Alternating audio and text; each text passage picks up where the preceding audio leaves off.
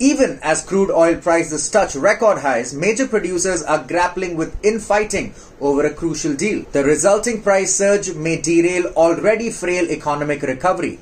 Here's part 2 of our oil series. What's the deal? In March 2020, oil prices plunged to an 18-year low as COVID hit global demand. To maintain oil prices, OPEC Plus agreed to cut oil output by 10%. This deal, which allows gradual output rise, was to last till April 2022 and is the largest cut in oil production ever agreed. However, the output rise depends on the baseline level, which determines how much a country is allowed to pump. UAE wants to produce more, but baseline revisions can happen only after the deal ends.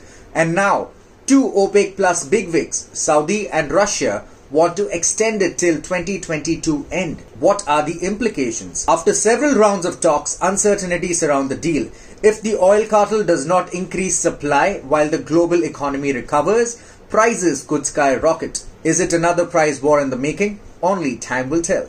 This is Knowables by Novello. Follow for more.